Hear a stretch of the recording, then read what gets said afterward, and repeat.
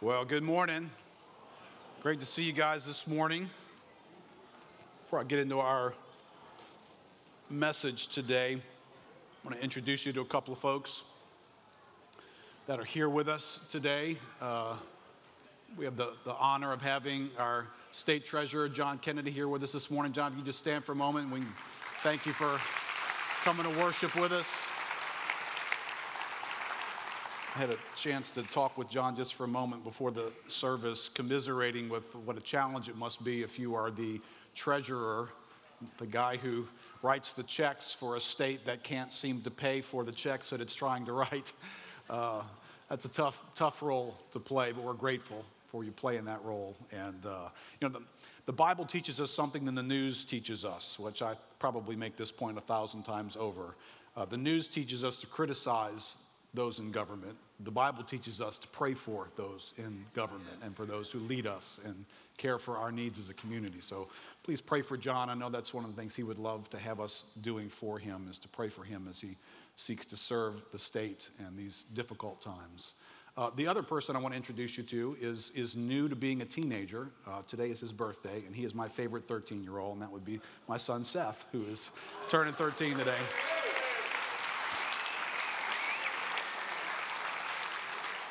Sorry to all the rest of the 13-year-olds here. You're special, but you're not my favorite. Sorry. Well, here's a bit of a quiz this morning as we get into God's Word. Open your Bible to the Ten Commandments.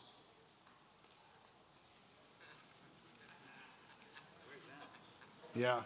And you might be saying, can you tell us where that is? I know I've heard of the Ten Commandments. Here would be the other quiz, and I won't ask anybody. I won't give you a written test or nothing, but can you say all 10 of the 10 commandments? So right now, if there was a handout quiz going on and you had to, all right, number 1, number 2, and had to go through those guys, how would you do in this category? Well, here's what I want to do. I'm going to do something this morning that... And, every once in a while I get somebody who will say, Keith, attending church here feels like going to a college course. We try to make things as clear as possible, as biblically simple as possible. Some of us aren't super gifted in making things as simple as they might need to be. But can I also challenge you that God never intended you to stay in first grade as a Christian? He did intend you to go to college. He intended you to know him deeply. He intended you to take all this wonderful doctrine that it's in Scripture and see it, and not develop a pattern of coming to the Bible, grabbing a verse that makes me feel a certain way, memorizing it, and seeing how I can use it this week to motivate me. There is rich truth here in the Scriptures, and we as believers are called to know these things deeply. And so, no apology, I'm about to take a pretty complicated swing at something today. Hopefully I've tried to make this as simple as possible for us. Let me start with this thought. Most all of us have heard of the Ten Commandments. We've heard of the law. We've heard of priests in the Bible. We've heard something about tabernacles in the Bible. So if I were to say, go find that stuff, it almost be like a map search, right? We're trying to find these pieces of the story. And so we come across the Ten Commandments. All right, great, you've discovered the Ten Commandments. Now what do you do with that? How do you make use of it? What does it mean for your life? How do you understand why those Ten Commandments were given? Right now, if we had a hard time finding it, we might really, really have a hard time understanding, are we using it correctly when we arrive at it? Right, well, here's what's helpful. If you look on a map, I tell you to look for particular cities in the United States. You'd just be bumping around from, New Orleans, Baton Rouge, Houston, Dallas. You'd be looking at these cities. What you might not notice, you probably would notice this, if you backed away, you'd notice a different set of labels. A little bigger than the cities. They'd be states, right? So you might notice Louisiana, you might notice Texas. Can I tell you something you probably will never notice when you go to do your map search? You'll never notice the words North America. The continent, right? The big picture of where you are. Well, when we come to Scripture, sometimes we need to kind of back away from a particular passage or something like the Ten Commandments, and we need to see something bigger, because these Ten Commandments are fitting into a bigger storyline, right? So we got to see the continent that the Ten Commandments is a part of. But to see the continent, so to speak, is to see the covenants of God in Scripture. Right? We've heard that word covenant, but what exactly is a covenant? And I'm not going to go into great detail on that, but if you turn real quickly before we get to the book where the Ten Commandments are found, still letting you look for that, by the way. Everybody knows where Genesis is, so turn to Genesis real quickly. Something happened in God's creation. God created, it was good, it was a wonderful environment. And then, as we heard in the word that was given this morning during worship, sin came in and touched our world, and this thing called the fall took place. But you know, from the moment of the fall, God was never on his heels trying to figure out what to do. God's plan has always been in place. And you and I are in that plan. So there's this big storyline that everybody in the Scripture is in this storyline. And every one of us are in this storyline. And I want to make a big deal out of that, because most of us live in a world that's taught us to find our own storyline. Find what you're good at. Find your talent. You know, who are you related to? What would you like to do? Dream big. And it's almost like you're this independent contractor in the world trying to find your way through life to find what storyline do you want to have. But God has created every one of us to fit in a bigger storyline. You know, right? So while I'm staring at New Orleans, there's this big North America thing that I'm a part of. And in the Bible, I can look at my life, but my life is a part of something much bigger. And my life will never be more rewarding to me than when it is plugged into that bigger picture. I need to hear that. You need to hear that. Because there's a lot of stuff out there that sounds fun, it sounds thrilling, it sounds adventurous, it sounds like you got to find out what it is. You watch it, you see it on TV, it's portrayed a certain way. What if the God of the universe has created you and wired you so that the most satisfying and rewarding thing you're ever going to do is to be a part of his bigger purpose? Well, that's true. Right? I tap into this bigger purpose, right? Genesis chapter 3. This is a story of the fall. The devil's already shown up. He's tempted Adam and Eve, and they have fallen for his trick. And God now is pronouncing what he's going to do. So he's bringing judgment upon the serpent in this moment. Verse 15, as he judges the serpent first, he says, one part of his judgment is, verse 15, I will put enmity between you and the woman, and between your offspring and her offspring. He will bruise your head. Some translations say he will crush your head, and you shall bruise his heel. Who is this passage referring to? This is a passage about Jesus Christ. So from the moment sin enters the world, God's plan is already in place, and God is already working it out. And he is declaring that there is a day coming when this one particular seed of the woman, this unique person of all the people that will ever exist in this world, is going to respond to what you did, serpent, by crushing your head. You will bruise his heel, but he will crush you. That day is waiting for us. And then you don't get out of the garden, right? You get to verse 21.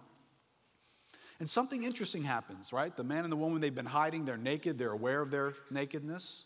Verse 21 says, and the Lord God made for Adam and for his wife garments or coverings of skins, and he clothed them. All right, well, there's something rich here. You know, he didn't go shopping at Walmart to find these clothes. Where did these clothes come from? Well, there were a couple of other creatures that were wearing them. They were skins. What happened to those creatures when they lost their skins? They lost their lives too. And so from the very beginning, God dealing with man's dilemma involves innocent bloodshed. The innocent are going to die in order to provide a covering for the sins of the guilty. All right, this is the storyline of God, and we're going to see it all over the place, right? So if we fast forward into this storyline, and please notice something, because I've titled this message, Putting Works in the Right Place. Putting works in the right place. It belongs in the right place. All right, so from the very beginning, quiz as we move along. What works did Adam and Eve perform in order to get God to provide his son to crush the head of the serpent? In this, what works do you see them performing? What works do you see them performing to get skins that would cover their nakedness? Right? At this point, the only contribution Adam and Eve have made is a sinful one. Here, God, we just disobeyed you. What you going to do? Well, I'm going to send my son, and I'm going to cover your sin.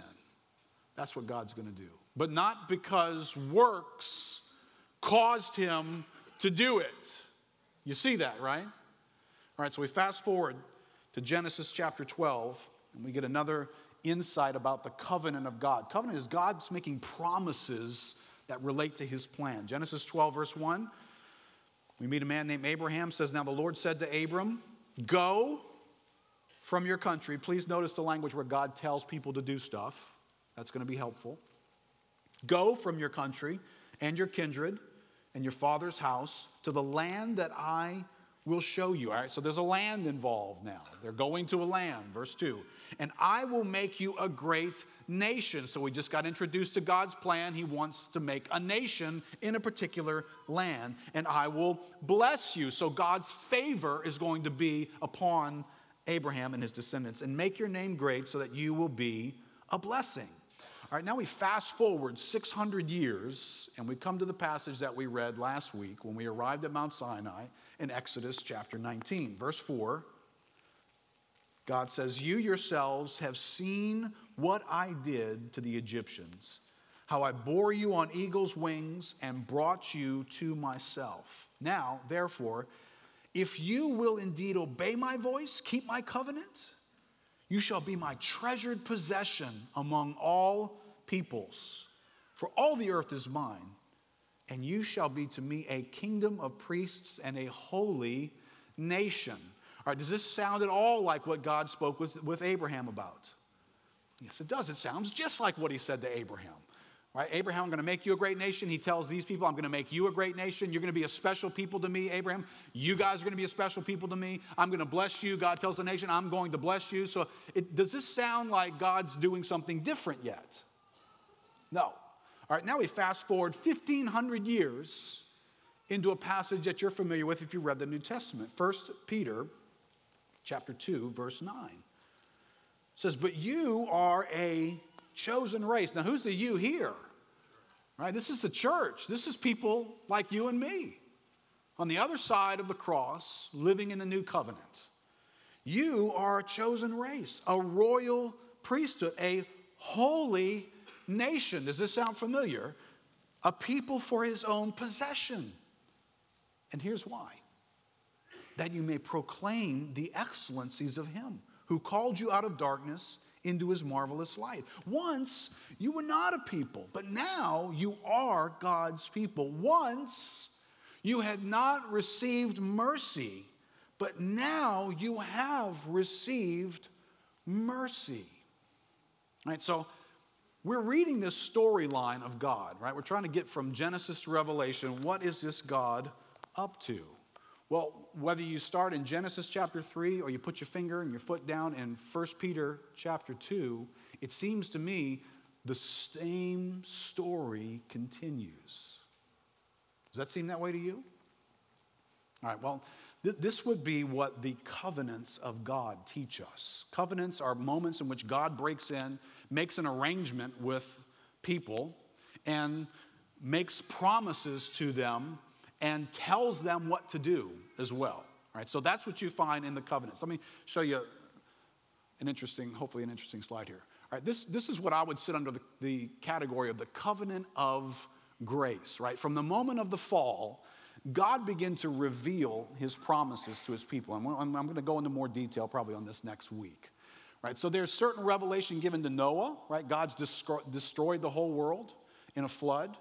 God made a special arrangement and promise to Noah that God used to rescue his family and to also preserve humanity.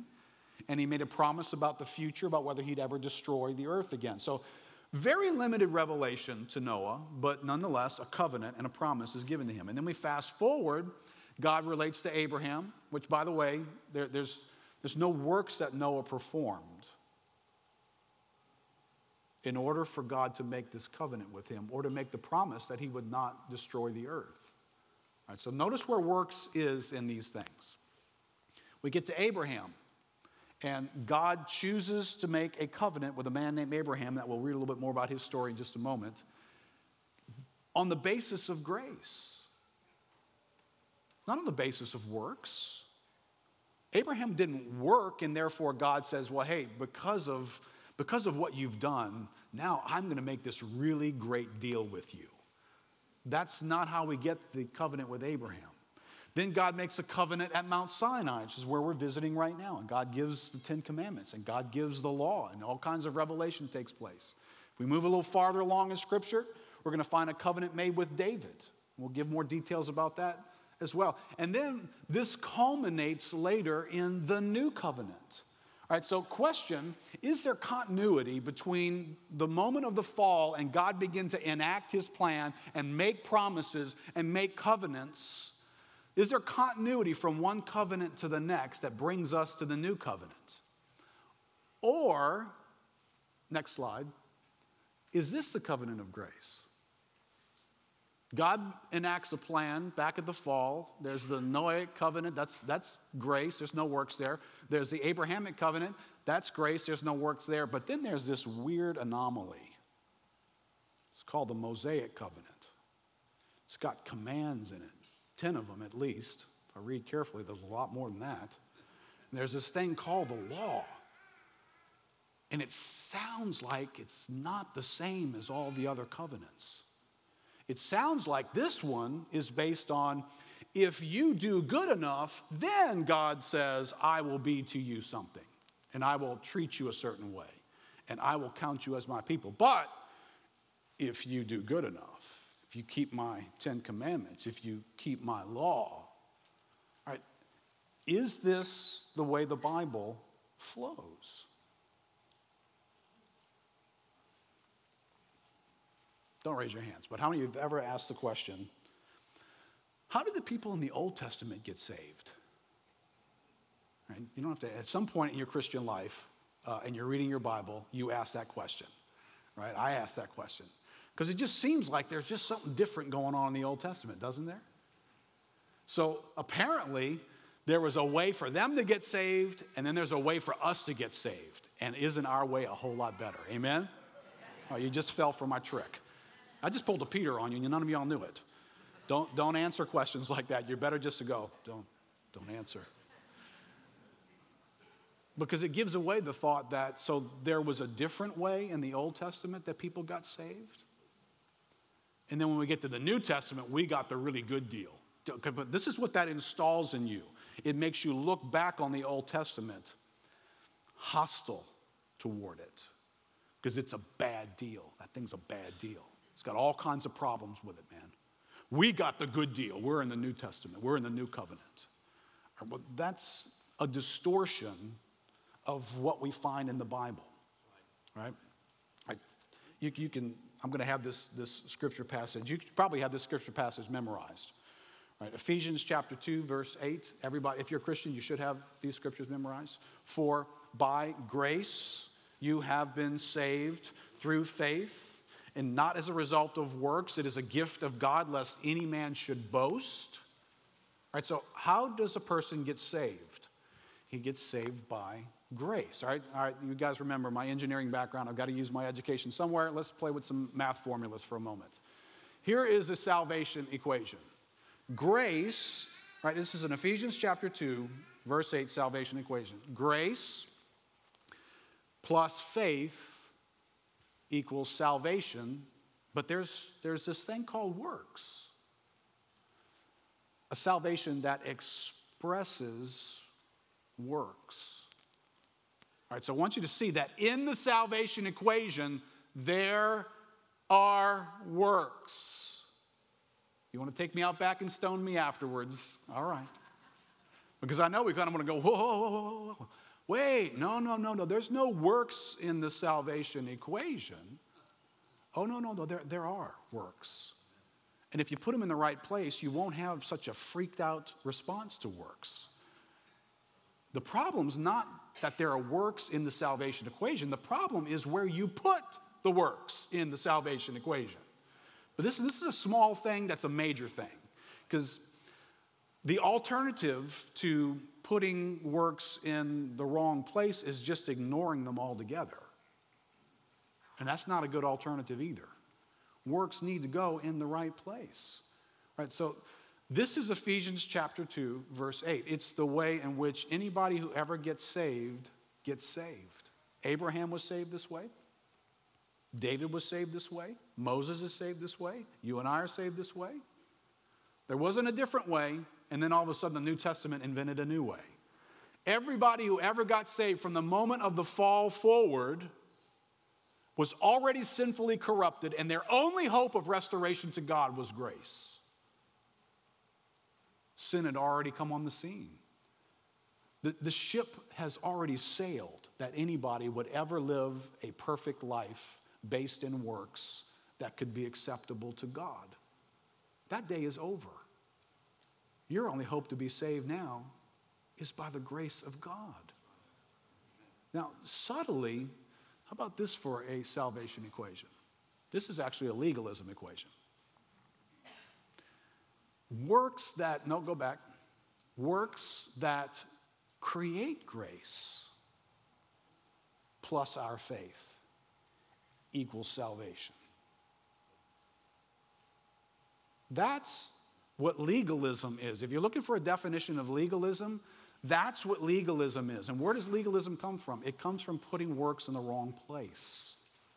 It comes from the idea that it's what I do with my life that motivates God to be gracious toward me. And then I believe that grace, and then I'm saved. But the key mover and shaker is what you do to get God to ever move on your behalf. That's not the covenant of grace. That's not Ephesians chapter 2. That's legalism. And it can be pretty subtle. It can control whether or not you believe you're even in relationship with God, and it can control what you think God has permission to do next in your life. Because if you've got this formula operating in your life, every day of your life is about what do you need to do to get God to do what he needs to do. And that can be all kinds of works. It could be prayer. It could be being nice to people. It could be cutting out some of the bad language in your life. It can be paying your tithe. It can be whatever. It could be things you read in the Bible. It could be reading the Bible. And we pollute what God has done by making his grace on the basis of what we do to create it. All right, let's take apart Ephesians chapter 2. Let's go to that next slide. All right, here's what we find in this equation.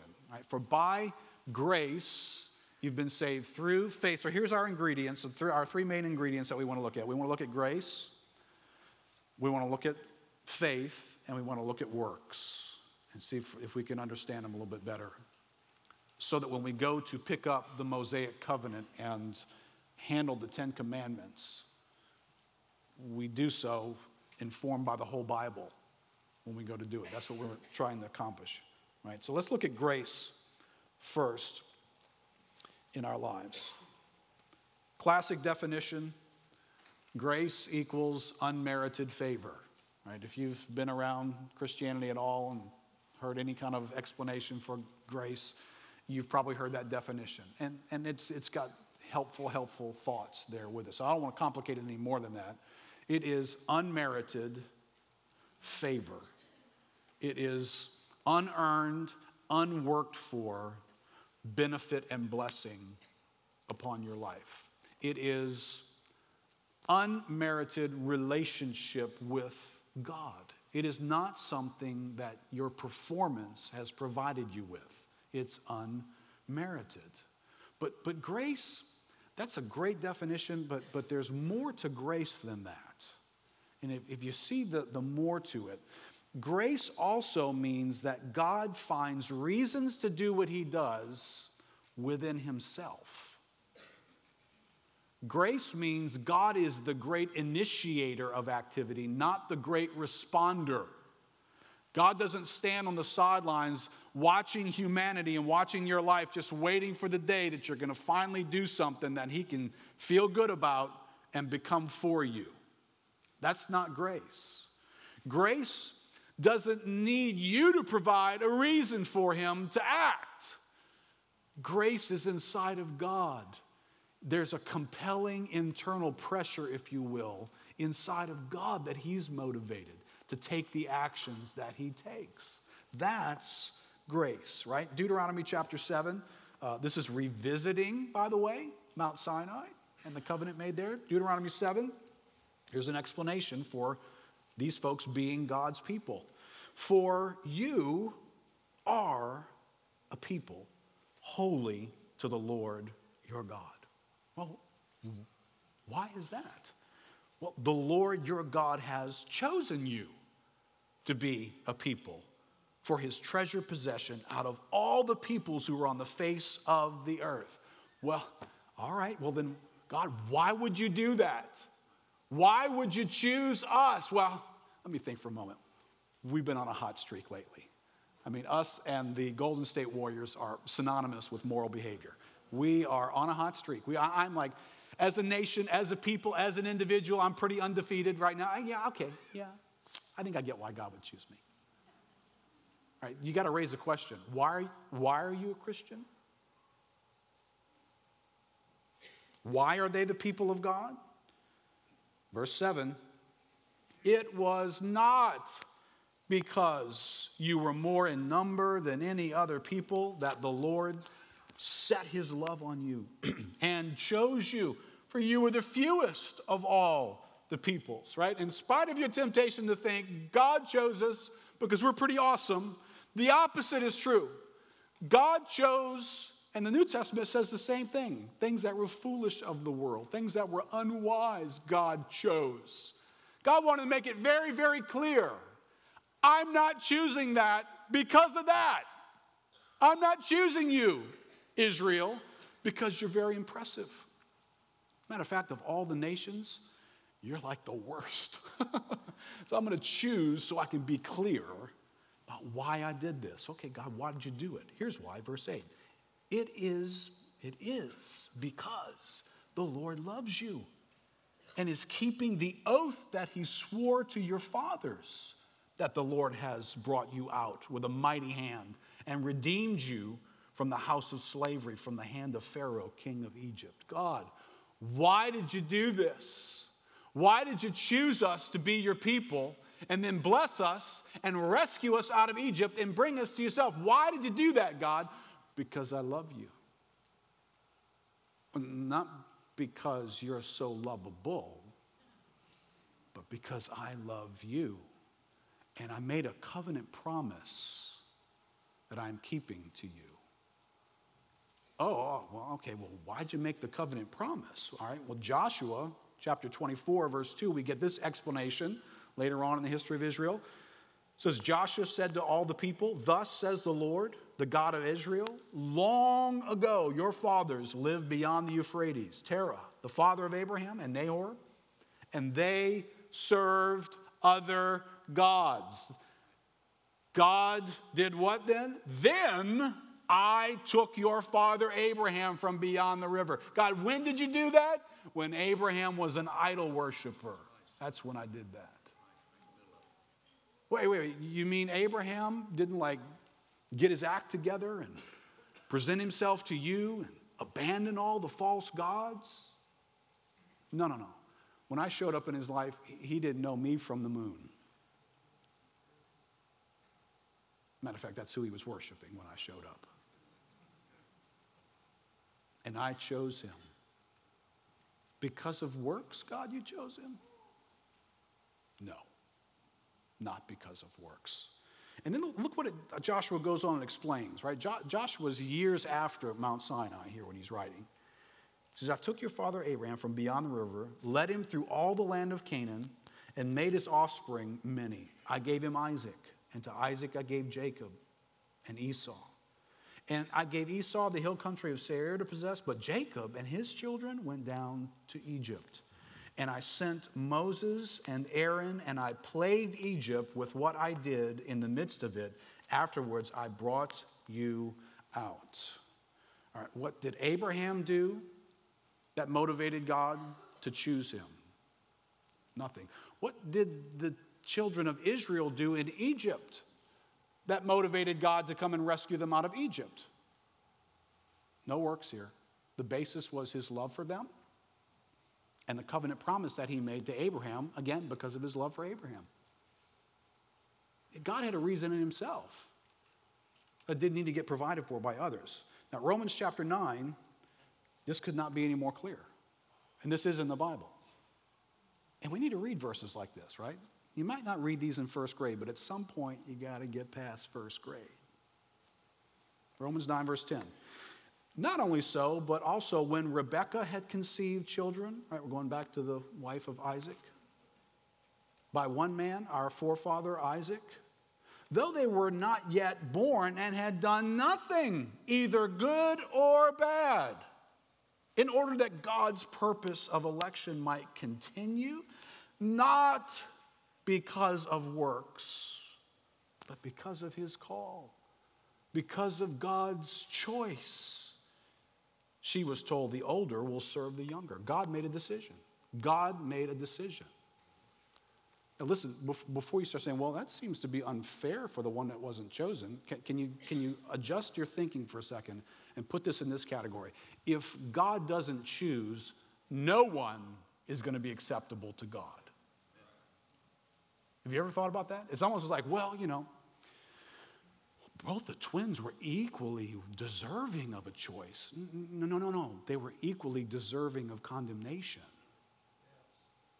And the only hope they had is that a sovereign, gracious God would have a love in his heart to choose anybody. Because they're not going to choose God. This is a gracious moment on God's behalf. This is how grace operates. God has reasons in himself to do the things that he has done. All right, so at Mount Sinai, question, is God looking for something in them to make them his people, or something in him to make them his people? All right, before you make the covenant at Mount Sinai into some strange anomaly, ask yourself the question, is God setting up a system by which he can now look to something in man as the basis for which he will relate to them, the works of the law? Is that what God's doing at Mount Sinai? Right, Exodus 19, remember when we get to Exodus 19, they were already God's people by God's sovereign grace. God's rescue of them out of Egypt and bringing them to dwell in the promised land is fulfillment of an existing covenant promise. Right? They don't get to Mount Sinai and face this question. If you perform the 10 commandments and the law, then I will make you my people. They do not, that's not what you read in Exodus. Now I know, how is it that we stand in the new covenant though when we look back on the old covenant and go, no, that's exactly the deal of the old covenant. That's exactly how it worked. God told them, if you keep the 10 commandments and my law, then, and you see that didn't work. See what a bad idea that was, don't you? Thank God we're in the new covenant, brother. Okay. They were already God's people when they showed up. Remember this in Exodus chapter 3? Then the Lord said, I have surely seen the affliction of my people. We haven't gotten to Mount Sinai yet. They're already his people who are in Egypt. And I've heard their cry because of their taskmasters. I know their sufferings. And I have come down to deliver them out of the hand of the Egyptians and to bring them up out of that land to a good and broad land, a land flowing with milk and honey, to the place of the Canaanites. Where did we hear that promise? To Abraham. I'm going to give you a land. And God spelled out the land and told him it was a land flowing with milk and honey.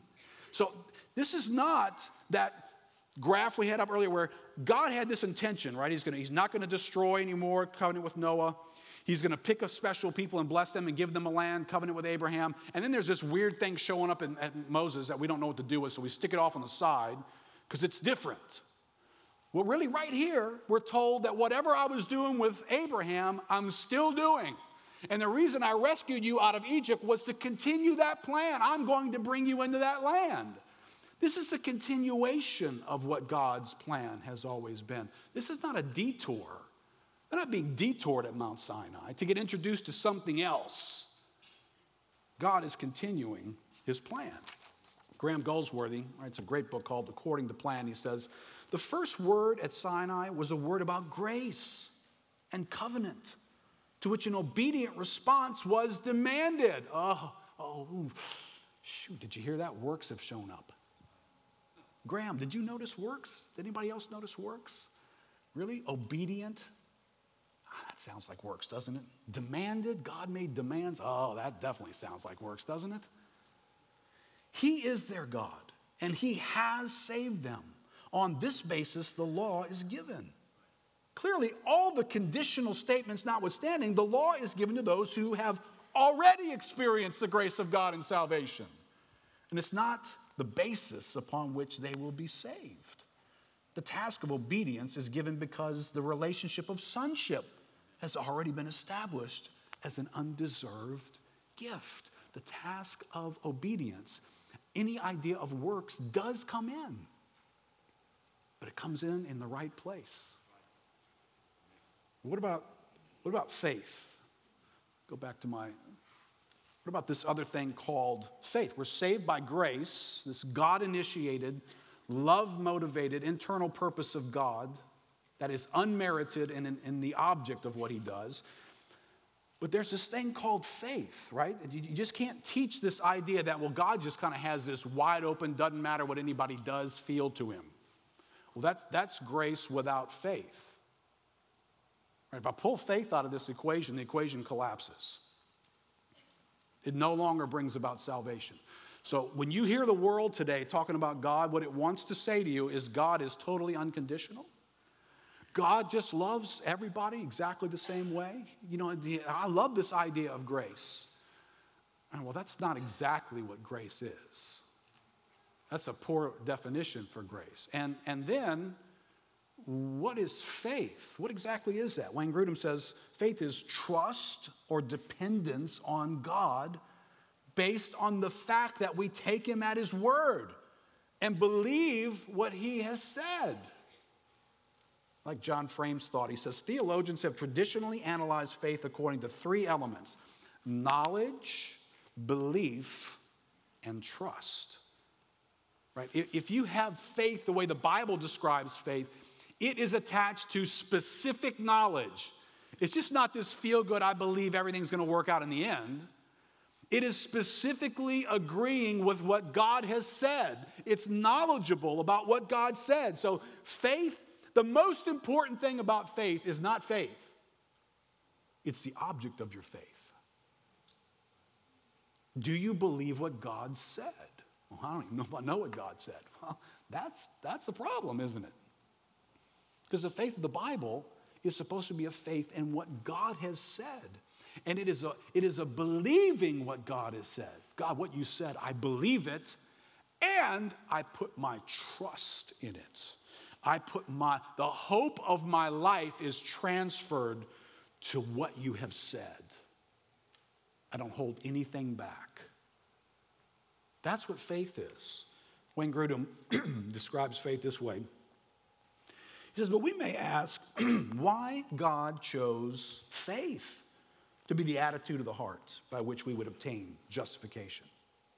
Well, it's apparently because faith is the one attitude of the heart that is the exact opposite of depending on ourselves. When we come to Christ in faith, we essentially say, I give up. I will not depend on myself or my own good works any longer. I know that I can never make myself righteous before God. Therefore, Jesus, I trust you and depend on you completely to give me a righteous standing before God. In this way, faith is the exact opposite of trust in ourselves. And therefore, it is the attitude that perfectly fits salvation, that depends not at all on our own merits, but entirely on God's free gift of grace. Years ago, people coming to a relationship with Christ would sometimes use the term surrender. I surrendered to Christ. There's a dimension of that that's very helpful. That's probably not a full enough expression. But at some point, you have got to stop being your own means of a good life, or a saved life, or a righteous life, or a life filled with hope, right? Struggling, striving, trying to build a life filled with hope. At some point, biblical faith comes before Jesus Christ and says, I surrender to you, specifically to you. I yield over the ownership of this existence to you. I surrender to you. That's the first step biblical faith has to take to truly trust God and stop depending on your own works. Remember this passage in Galatians chapter 2, verse 16 says, "Yet we know that a person is not justified by works of the law." Not justified, but through faith in Jesus Christ. So we also have believed in Christ Jesus in order to be justified by faith in Christ and not by works of the law. Whatever God was doing at Mount Sinai, he was not setting that system up. Here's 10 rules and a bunch of other ones. If you'll just keep them, you'll be justified. And here we learn, nope, psych, just fakes you out. Wanted you to think that, but no, wasn't doing that. I'll explain later. It's not what God was doing. Not by works of the law, because by works of the law, no one will be justified. Not Abraham, not Moses and Aaron, not King David. No one will be justified by works of the law. Now, if you're sitting here today and part of you is going, I mean, that's what I believe about God and about grace. Yeah.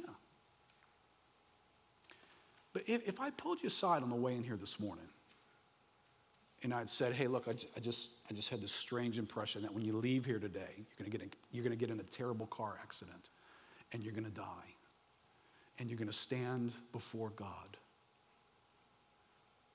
Do you think he's going to let you in to heaven? You know what the answer I usually get to that question is? Well, I think so. I hope so. Which gets followed up with, well, why do you hope so? Why do you think that might happen? Well, I mean, don't get me wrong. I mean, I'm not perfect, but I've lived a decent life. I've lived a pretty good life. Do you recognize that equation? So you're going to present something that you did so that God can be gracious to you. You're going to jumpstart God's grace, aren't you? Oh, yeah, you get you're not perfect. But when you stand before God, you're going to mention what you've been doing? Seriously? Did you listen to Evan about the God we just got introduced to at the mountain? See, this is why it helps for you to read the whole Bible. Because the God you met at the mountain made you wet your pants, didn't he? He freaked everybody out. There was lightning going everywhere, and there was threats that if you even touch the mountain, you're done. That God, you're going to stand before him and say, well, look, God, don't get me wrong. I'm not great or anything, but, I'm not that bad. I'm not that bad, really. Not that bad. You're going to tell this God you're not that bad. See, I'm not trying to be weird when I try to freak you out about what God's like. This is not, Keith, what do you find? Like the weirdest passages in the Bible and preach from them? No, I just want to save you from the biggest mistake of your life. And I also want to save you from living your life on the basis of the biggest mistake. The idea that you can mention what you've been doing as though, my goodness, jumpstarts God's grace. Oh, don't get me wrong. See, I've heard all this stuff. I just got it all screwed up in my head. I've heard grace. Yeah, Keith, I've heard that. God is forgiving. God is loving. God is just, he's merciful. I've heard all that. Jesus went to the cross. Yeah, I believe all that. But then when I press your button and you give me an answer, it starts with your goodness. It doesn't start with God's grace. Therefore, you're being saved by an equation of legalism. The basis for God being good to you is you. And that's not in the Bible. It's not even the old covenant. It's a really problematic thing to believe. You have any idea how much grace is dripping out of the Mount Sinai meeting? I know, because we've been taught, well, no, man, it was law. God is laying down the law. Merciless law. Keep it. Okay. So, all right, just real quick, when they get to Mount Sinai, were they taught to look to their works in order to deal with their guilty sin before God? Is that what they were being taught? Right? Hey, you're showing up at the mountain here. Everybody's aware of their sin. There's a lot of it going on. Just look around. If you're not sure about it here, read the law. It'll show you that that was sin, and that was sin, and that was sin, and that was sin. And those three things over there were sin too. All right, so welcome to an introduction to sin in the law. We're going to learn about that when we read through this document. But if you do something wrong, which everybody has, you're just going to have to double up and work extra hard. Is that what you learned in Mount Sinai? Because before we ever got here, I was introduced to this concept called the Passover meal. You remember that? Before they get to Mount Sinai, just 2.5 months earlier, they're taking an innocent animal, slitting its throat, draining its blood out, and spreading it over the doorposts of their home so that God will see the blood of an innocent animal and pass over and not judge them. But you're going to tell me that Sinai was installing a system of works to make them right with God? Then we get to Mount Sinai, and the center of all that God's going to say is the Day of Atonement. This day in which guilty sinners who are cut off from God because this God will zap you from the mountain, he's so pure, that God, who doesn't sweep anything away and ignore it, that God, has created a means for people to live in forgiveness. Was it doubling up on their works? Try extra hard? At least 9 out of 10? No. It was each year, I want you to pay attention to something. I want you to bring these animals. I won't go through the whole thing. We'll look at it more carefully. But there's 2 particular animals. There is a couple of goats here. One of them gets the tough job. He gets to have his throat slit, and blood is going to be taken from him to teach people yet again the same lesson that was taught in the Garden of Eden. The innocent are going to have to die for the guilty. Same story. And that blood's going to be sprinkled on the mercy seats before God so that he can have a reason, a condition for grace. I didn't know conditions and grace went together. Oh, yeah. God sees the blood of the innocent one, and he is merciful towards the nation. And then the other goat, the high priest is going to lay his hands and represent all the people, and he's going to confess their guilty sin on this animal, and they're going to run this goat off. You've heard of the scapegoat, right? They're going to run this goat off with the guilty sin out into the wilderness as a picture of God taking their sin away from them. Where do we learn this stuff? At Mount Sinai, under the old covenant. That shouldn't be looked at by Christians as, well, that was a deal. Aren't you glad you're in the new covenant? Well, they were saved by grace through faith, just like the rest of us. This is not some system that was invented to displace the idea of salvation by grace.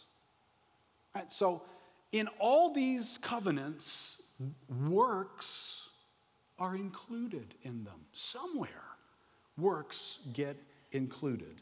Right? So when we read in Ephesians chapter 2, we're saved by grace through faith. That faith is a gift from God, not as a result of works. But then no one memorizes the next verse. For we are his workmanship, created in Christ Jesus to do good works, which God has prepared beforehand that we should do them. That's right on the heels of you were saved by grace through faith. So works shows up in this conversation. And if you know where to put it, it might revolutionize your life. It might keep you from legalism, and it might release you into something incredible of the purpose of God. You know the faith chapter, right? I'll give you a quiz on this, but if you turn to the faith chapter, thank you, Hebrews chapter 11. Please, no cheating. Don't give answers to the other students, please. Hebrews chapter 11. This is a faith chapter, right? It's going to be all about faith. So we hear about guys like Noah. God's covenant with Noah. Hebrews 11, verse 7. By faith, Noah, being warned by God concerning events as yet unseen, in reverent fear, did something. He performed works. He constructed an ark for the saving of his household. By this he condemned the world and became an heir of the righteousness that comes by faith. So where did his righteousness come from? By building the ark? Did he get righteous by building the ark? No. But being made righteous, he obeyed God and he built the ark. Works. The man did works. He just put his works in the right place. Didn't mess the equation up. Hebrews 11, verse 8. By faith, Abraham obeyed. Obeyed. Grace and obedience go together. They're not hostile to one another. Abraham obeyed when he was called to go out to a place that he was to receive as an inheritance. And he went out not knowing where he was going. He went out. He obeyed God and went wherever it was that God was calling him. But that's not what made him righteous before God. That did not justify him at all. That did not create God's grace in his life. That was his response to God saving him by grace. And then later on, he's going to continue to walk in faith. In verse 17, by faith, Abraham, when he was tested, offered up Isaac. That's an activity. That's a performance. That's a work. He took his son, the son of promise, and he entrusted him to God and offered him to God. And of course, God didn't take Isaac's life when he did that. Right? Do you understand? Obedience, works, they're not curse words if you put them in the right place. Why is it that we inaugurate the new covenant? The mission of the new covenant church gets inaugurated by Jesus Christ saying, go and preach the gospel, baptize them in the name of the Father, the Son, and the Holy Spirit, teaching them to observe all that I have commanded you. There's that nasty old covenant word. Command. Oh my gosh, command. Listen, I have had discussions with Christians who are allergic to imperatives in the Bible. Anytime God says do something, that can't possibly mean what it means. Listen, let me explain that. You know, like it's really all that complicated. The reason why you're so weirded about commands, conditions.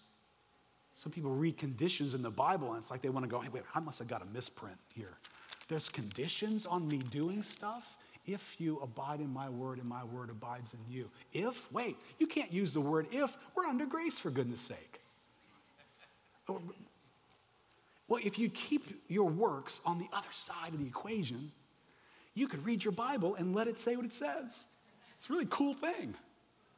You wouldn't have to be going, no, it can't possibly mean that. Can't mean that. Because, you know, in grace, it just doesn't matter. Anything that we do, it just doesn't matter. No. Listen, if you make this mistake, right? You come to, give me my legalism formula. Do I have that coming up here? Just change screens. It should be up here. Thank you. If you make this mistake, if you put one of your hands on the doctrine of justification, being God's people, being right with God, and you put your other hand on works, a giant alarm will sound. Okay, you cannot make that connection. If, however, you put your hand on the mission and purpose of God, and you put your hand on works, no alarm will go off. You don't have to kick all those Bible passages out of the Bible because they're not intended to justify you. They don't make you right with God. But they're there because they fulfill something of God's purpose. Now, let me just close with this thought. Eric, you can come back up here. I said this last week, and please, if you're a young person here, or you'd like to think you're a young person, listen very, very carefully. If you're a person who is what I'm going to call a distant disciple, you're in church sometimes, reading your Bible sometimes, can I just be very concerned for you in this category? Because here's what you've done. You have taken the idea of works and you've not relocated them to justify you, because quite honestly, if you thought your works would justify you, you'd be working your butt off to make it happen. So everybody who runs around saying, yeah, I'm prone to legalism. Oh, really? Let me see your time slots. Let me see what you're doing. I'll tell you how prone you are to legalism. Because if you really were prone to legalism, you'd wake up in the morning trying to figure out what I need to perform for God today to get God to be okay with me. And you'd busy your day all day long with a never-ending set of tasks that, by the way, would never make you right with God. Most people are not legalists. Most people are licensers. Most people just take works and just boot it out of the equation altogether. They don't even talk about works. So we're saved by grace. I'm good on that. Faith, yeah, I'm believing that. I'm good that that's good. And we're saved. That's me. I'm saved. That's it. Any works that God prepared beforehand that we should walk in them, is that happening in your life? Or did you just boot works out? Let me just warn you. If you boot works out, those kind of works, if you boot them out, you're booting out what Abraham walked in. You're booting out what Noah walked in. You're booting out the activity where God meets you and he becomes real to you. And so you will go on with a bunch of ideas floating around in the back of your head that are not real. Young people, if you don't have a priority for obedience to God and serving God, your Christianity's got no expression to it. You take a step of faith, right? Abraham at some point says, God, I'm going to obey you, and I'm going to leave Ur the Chaldees. I'm leaving my business, my people, my protection, everything that possibly I put my hope and my security in, and I'm stepping out into the great unknown. I don't know what's going to happen to me. And you know what I'm going to have to do right now? I'm going to have to look to you, God. By performing obedient works, Abraham was forced to trust God and to look to him. And therefore, God showed up one time after another. And you meet Abraham on the road later on, and God is real to that man because he walked in obedience and served God's purpose. If you decide, I'm just going to be saved, yeah, I know that there's this great call going on. You know, Abraham had to leave Ur. I'm just going to stay in Ur. Just going to hang out here. I mean, after all, saved by grace, Keith. You know, if I stay in Ur or if I don't stay in Ur, it's not like I'm going to hell. That's a weird idea, isn't it? Why don't you answer? You wanted to live that way. Why don't you give Abraham permission to live that way? And see if your Bible makes a lot of sense after that. God had this incredible purpose. Abraham, I'm calling you into that purpose. Your next step needs to be to obey me and serve me. Nation of Israel, come meet me at the mountain here. I'm calling you into this purpose. I've got something for you to do in this world. I want you to have a worldwide, global impact the same way that Abraham was supposed to have. You're supposed to declare something about me to this world, to show my glory and let it fill the earth. Get to work. Oh, well, God, you can't command me to do things. That's not grace. Grace doesn't expect anything. Grace doesn't expect anything on the other side of the equation. It expects lots on that side of the equation. How many Christians have developed some warped sense of grace? Can I just tell you, it's warped because of the way you look at what happened at Mount Sinai. And we're going to address some of this as we move through Mount Sinai. God doesn't hate Mount Sinai in the New Covenant. He hates people misusing what was at Mount Sinai in the New Covenant. God never offered to fallen man a plan to save himself through his works. God's plan has always been the same. A covenant of grace that needed the innocent Son of God to come and take the place of the guilty, to make us right with God. Passover lamb, ram sacrificed for the sake of the guilty at the Day of Atonement. It's the consistent message of God. It's God's message to us today. Now, this morning, let me get you to think for a moment. Let me ask you to listen differently too. Right? We believe here in the active presence of God among us. Right, so we don't just believe you're here today to listen to some guy talk for a while. You're here today to encounter the presence of God. So the Spirit of God dwells with us. He uses His word and He teaches us, but He wants to bring this to you, to your particular heart, and where you are in this world, in your walk, in what you understand. So let me just ask you, maybe just bow your head and get listening on the inside. Get listening to God being personal with you for a moment.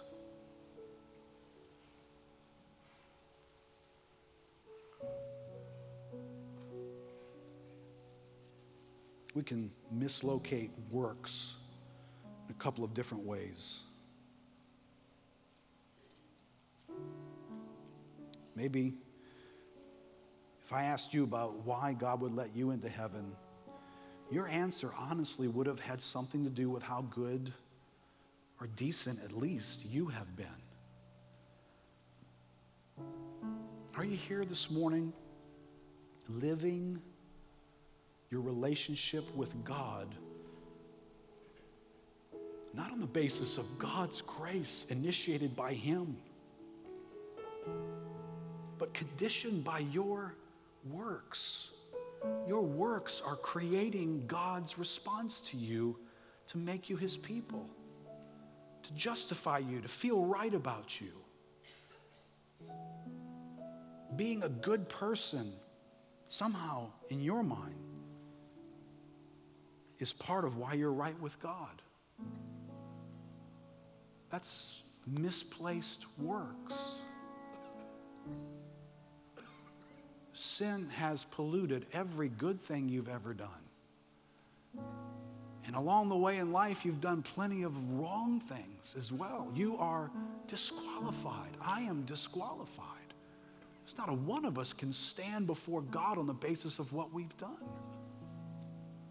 And God's grace comes to us and says, I will make your standing with me on the basis of my own love and my own covenant, which my Son will fulfill all the conditions for it. There are conditions. They're going to be met by somebody besides you. And then you will be my people, a treasured possession of all the peoples in all the world, to show forth the praises and excellences of my life. Listen, the first response for that's got to be surrender. It's got to be an end to my own efforts to attain righteousness with God. I have to just surrender and let Jesus Christ's righteousness become mine. And maybe you'd like to do that this morning. You can do that right now. Right? You can lift your heart and lift your hands to God and say, God, Lord, I surrender this morning. No longer am I going to try and create the reason for you to be all right with me. I'm going to rest in what Jesus Christ did. He did enough. He did it all. I trust him.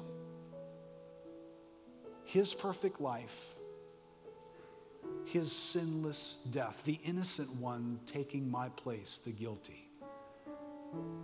I put my faith, just like Abraham had to do, in a day that would come where forgiveness would come by the innocent dying for the guilty. I do the same this morning. I put my faith in your grace because of your Son. You may be here this morning and you have already come to a relationship with Christ, and you understand that it can't possibly be based on you being good enough. You get that. But this morning, can you be honest in the presence of God this morning? Be honest. Are you actively concerned with obedience to God? Are you here this morning aware of particular ways you are serving God's purpose? Your life is about obeying God and serving his purpose. Just think for a moment. Is that what describes how you're approaching life? Or are you just busy, you got a lot going on, kind of well-intended, but God doesn't seem to find his way into that? Listen, have you made the mistake of inviting God into your purpose? You've heard of a God who loves to bless and he loves to be good to people. And you've got a plan and you want this God to bless that plan. Or did you come to a God whose purpose since Genesis chapter 3 has been to restore people to himself and to declare his glory into this world? And when he saved you, he brought you into that purpose so that you might obey him and serve his purpose. Listen, if you're here this morning, you got that backwards. Here, God is calling on you to repent, to turn from that, to say, God, I've got my wires crossed. I have made the mistake of asking you to fulfill my purpose rather than me living to obey you to fulfill your purpose. And God, today I want to change that. But I don't want to do it that way anymore. I want to do it your way. I want my life to be characterized by the works that you prepared beforehand, that I should walk in them. Lord, what a glorious thought. You mean there's stuff for me to do that fulfills a purpose that you have in this world and in my life? God, I want to be about that. Tell God that this morning. Tell him from this day forward, God, that's how I want my life to be described. I live my life in obedience to God to serve his great purpose that he has graciously made me a part of. God, for every heart this morning that's responding, or we are responding to the love and grace that's inside of you. Lord, this is not us working you into something. You have postured yourself graciously toward us. This morning, God, we want to respond to that grace. We want to respond with obedience. We want to respond with serving. We want to be about the adventure, God. We want to leave Ur, the Chaldees, the land that we've created, and we want to go wherever it is you're calling us to go. You know what? I want to challenge you. I want to make this personally an awareness for you. Right? Every one of us is tempted to stay in Ur, stay in the land that we've created, stay where it is that we're comfortable, to not obey God in faith. But that's not how we're called to live. So as we close in this song, here's what I want to ask you to do. Are you willing to obey God and leave wherever it is that you're busy trying to stay in? And go wherever it is that God wants you to go. Careful. Sobering, isn't it? Makes God become real, doesn't he? You stay where you are, God doesn't need to be real to you. Just keep doing what you're doing. But if you're going to take a step of faith and you're going to say, you know what, God, I'm going to obey you. And look, I don't know what your Ur of the Chaldees, your Ur of the Chaldees could be greed or materialism. It could be comfort. It could be sexual immorality. I don't know what your Ur of the Chaldees is. But God is saying, in that area of your life, take a step of obeying me. And watch God meet you. You want to have a real experience with God? You start walking by faith where God's got to show up in your life. He's got to, because you're going to fall flat on your face if he doesn't. Now, if that's how you'd like to respond to God's grace, if you'd like to do that kind of works, I want you to stand up right now where you are. I want you to stand up, make a declaration to your own heart that you are willing to obey God and go wherever God is calling you to go. You trust him that way.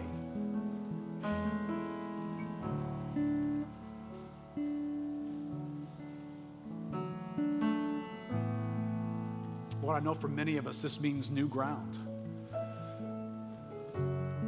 This means getting out of the things that we're comfortable with, or keeping on doing the things that we're not even sure you wanted us doing those things. We've just been doing them.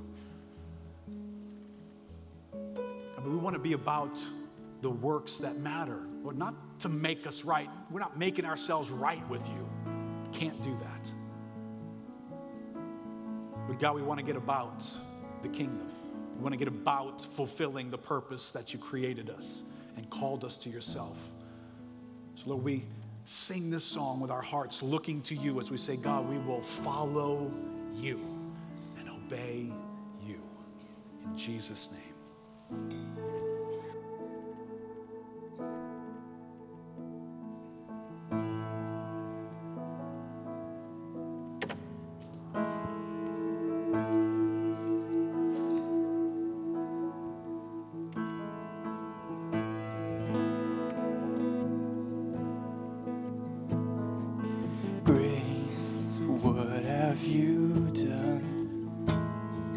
Murdered for me on that cross, accused in absence of wrong, my sin washed away in your blood, too much to make sense of it all.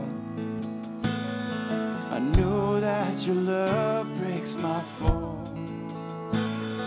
The scandal of grace, you died in my place, so my soul will live.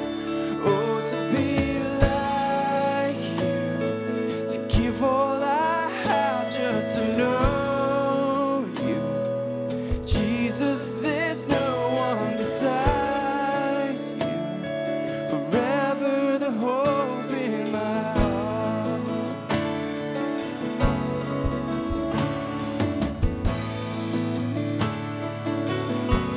Where's your sting?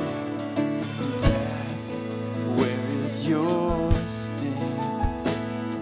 Your power is as dead as my sin. The cross has taught me to live, and mercy my heart now to sing. The day and its troubles shall come. Your strength is enough.